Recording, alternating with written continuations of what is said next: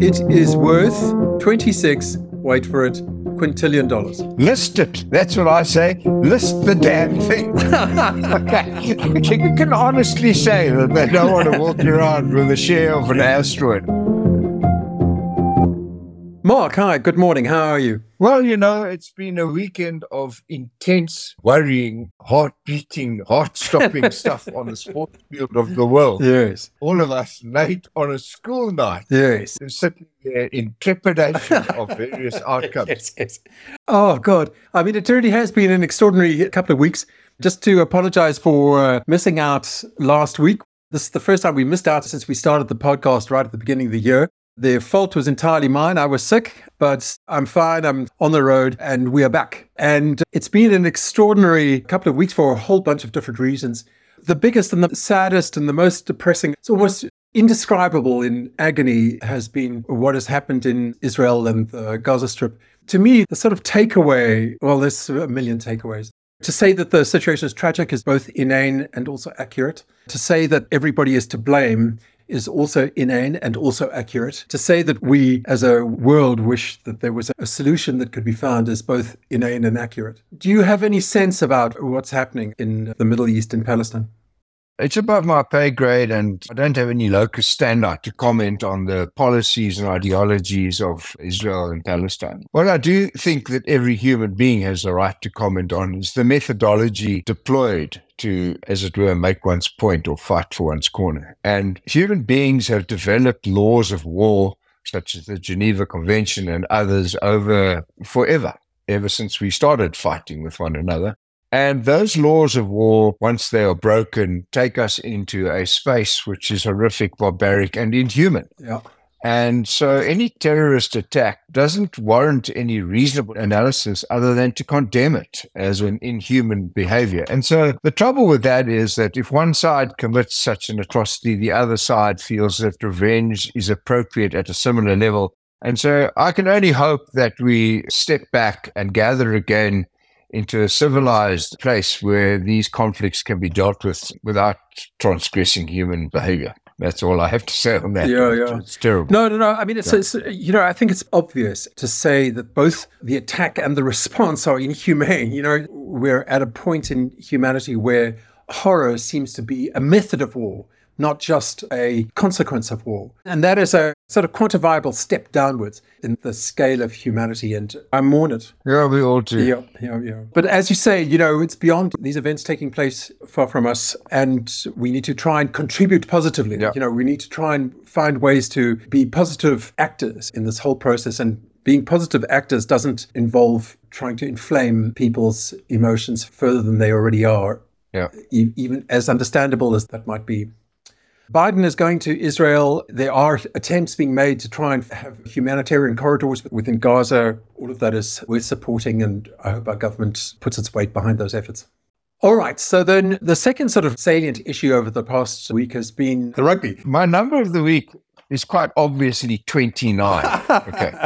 It's an extraordinary thing that in the Rugby World Cup quarterfinals, the average score of all of the winners was 29. Okay, the scores were 28, 29, 29, and 30. Oh, that is so creepy. And so that was, not only was that the average score, but that's the closest approximation I can get to the distance that Jason Colby had to run to block that conversion. Okay, 29 yards. So he did that in like 4 seconds or less, which is about the run-up time. We had a World Cup quarterfinal characterized by a couple of events. That was certainly one of them. The other one was the biggest mistake that the French made was give Evan Etzebeth a 10-minute rest chance. Okay. Because I agree with you on this. He was a bit wuss about that. Okay. So it'll go down in history as an extraordinary battle. And our cricket guys are doing no less. They thrashed Australia, which always gives me a certain inner pleasure.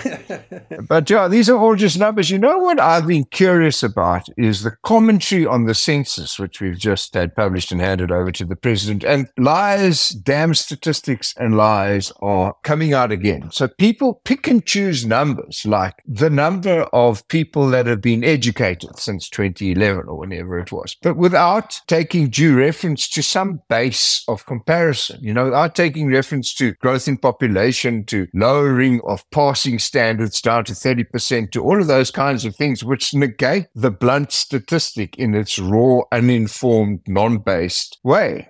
If you ignore inflation, if you ignore GDP growth, then all of these relative performances look interesting, if not good, but they're not when you base them into some comparable index. So I've been disappointed about how the census numbers have been, if you like, politically captured by those who choose to make messages out of them, which don't hold true or have no proper foundation. Yeah, no, I mean, I think the most obvious one was the increase in the number of people who have access to electricity. It's fantastic that 84% of the population now has access to electricity, right? But they don't have access to electricity all the time. Nobody does that. Okay. No. Oh, you mean that kind of access? Why didn't you say so? You mean access all the time? Ach, nee, man. They should rebase that to hours per day or something, times the population. Yes, exactly. Anyway, all of that stuff is what statistics have become infamous for, which is selective, highlights. Yeah, cherry picking. But Tim, we're getting into a world of fake everything. I find that some of the statements by government officials, not only here, generally around the world, are delusional. It's as if by edict they can say things are better, and they will be. Okay, and I didn't do that well at English at school. We speak in the present future, whatever that is. What's that tense when you're speaking in the present future? We are going to, and we are in the process of, and we are, what is that? The present continuous tense or some sort shit. of passive continuous. I think, well, that thing, and that's how we speak.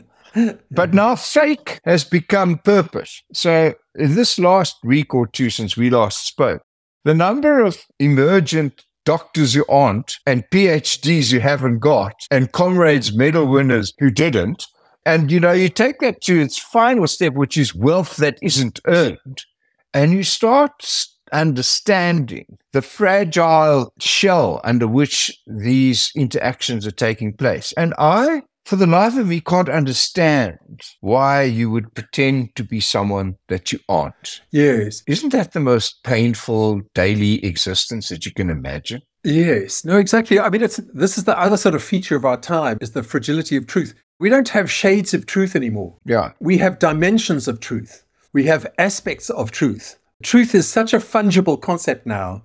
If human beings are going to give up on the idea of truth, then maybe we should just trust the machine. And in some ways we do already. It is incredible how we default to conclusions drawn in an automatic process rather than going through the sort of painful difficulty of making our own decisions. It's sad. You can't wake up every day and feel comfortable with pretense.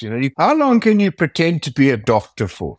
You cannot become a doctor by a popular vote. Okay, at some point you run out of airtime to Google what you should do next. I don't know what you do. Okay, what do you? Someone comes in and they've got a arthritis or something, and you go, anyway, it is not only in that extreme sense where you pretend you've got some qualification, but when you put yourself, and this is such a consequence of cadre deployment, when you get put into a position that you're not competent to manage or to take charge of. Right. It creates an uncertainty in that which eventually translates into those people appointing even lesser competent people to preserve their status. And they eventually become autocratic and bullies and don't build things, they destroy things. And we are starting to see that manifest broadly across our state-owned enterprises and various other infrastructure initiatives that we have to face. Which kind of brings me on to what I'm going to write about this week, which is the state starting to ask the private sector for money. Right.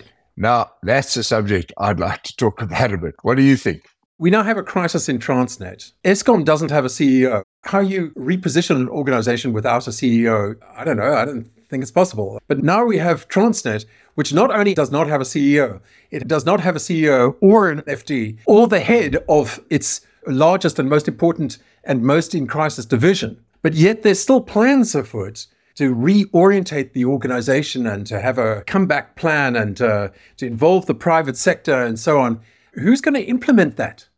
you can't plan something if you don't have somebody in place who buys into the plan and will take it forward step by step, right? And I've just read somewhere that Transnet has now produced their new turnaround strategy number N. And against that background, they're looking to the private sector to contribute capital. But here's the deal I understand them to be offering.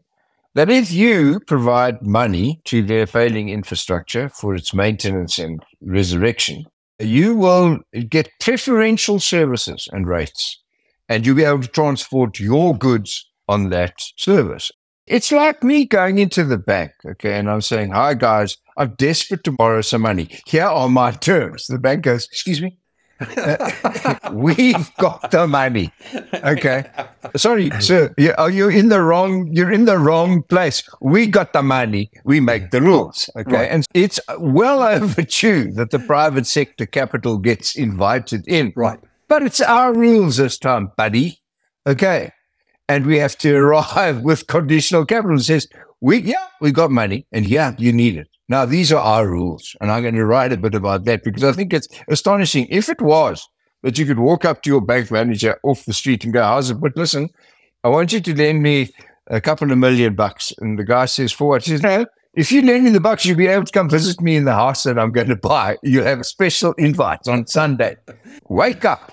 In the real world. That's the bridge we haven't crossed yet. I can't wait for that. But it's another make-believe. The other aspect of this is that there is enormously quick to claim that this isn't privatization. Oh, yeah. So because privatization is a terrible thing, would be an awful thing if there were private, but it's not privatization. What is it?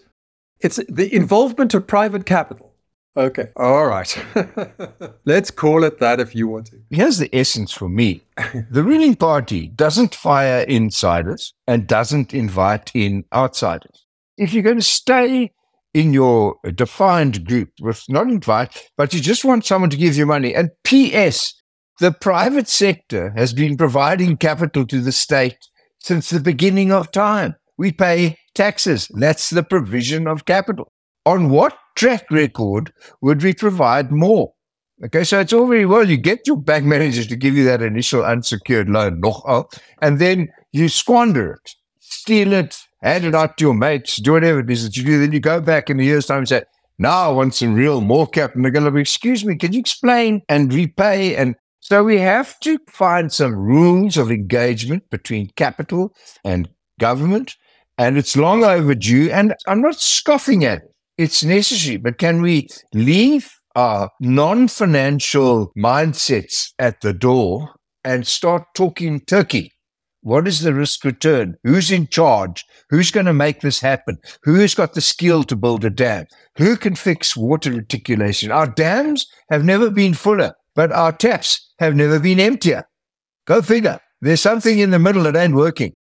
One thing I've thought about this whole Transnet turnaround plan, one of the stories mentioned that the systems that they have now envisaging are rather like there's been one private sector use of a Transnet rail line, which was agreed, which has been, it's done and dusted. The deal is done. Signed 2 years ago. Yeah.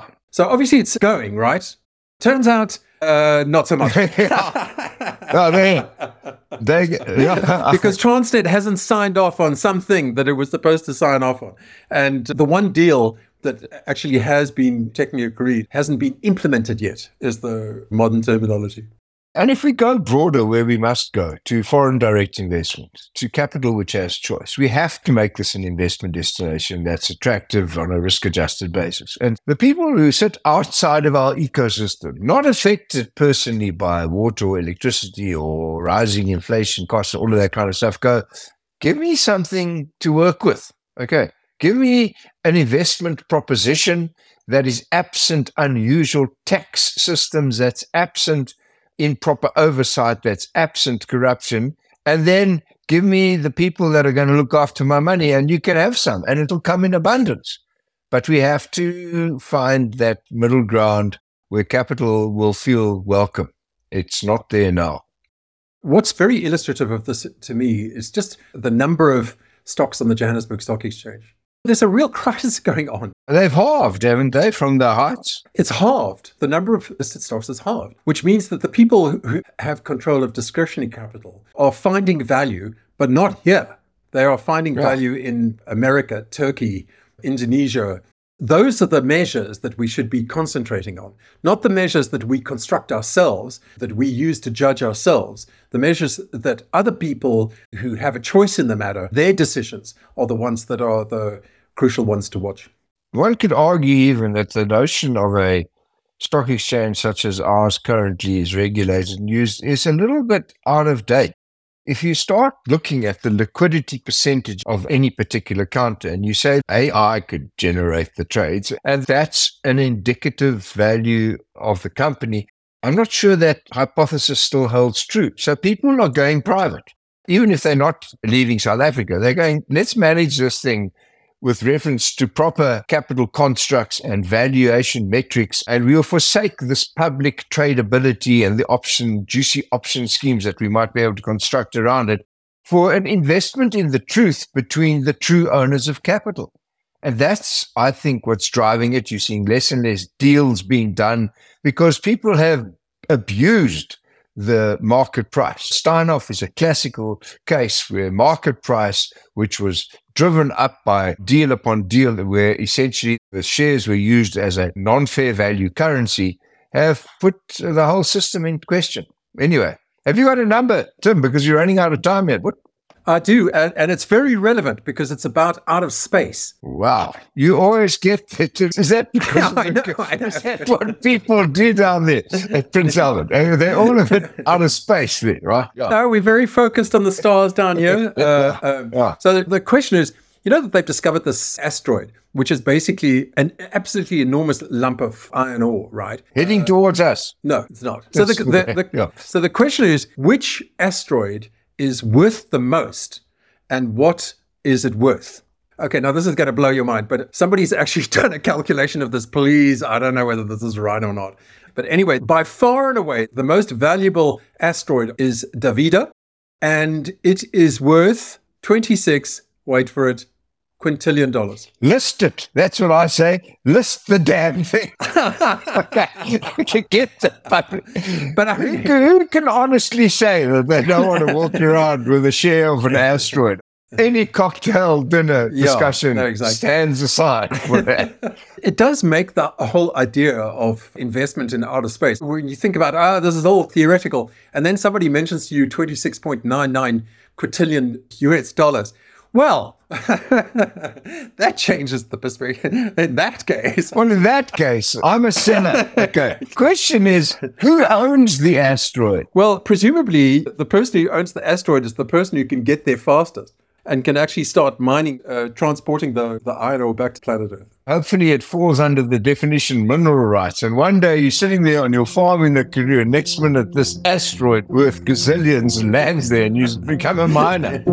Tom, I think that's a wrap for this week, my friend. Good. Nice to have you back. The crowds were missing you, man. Cool. Look after yourself.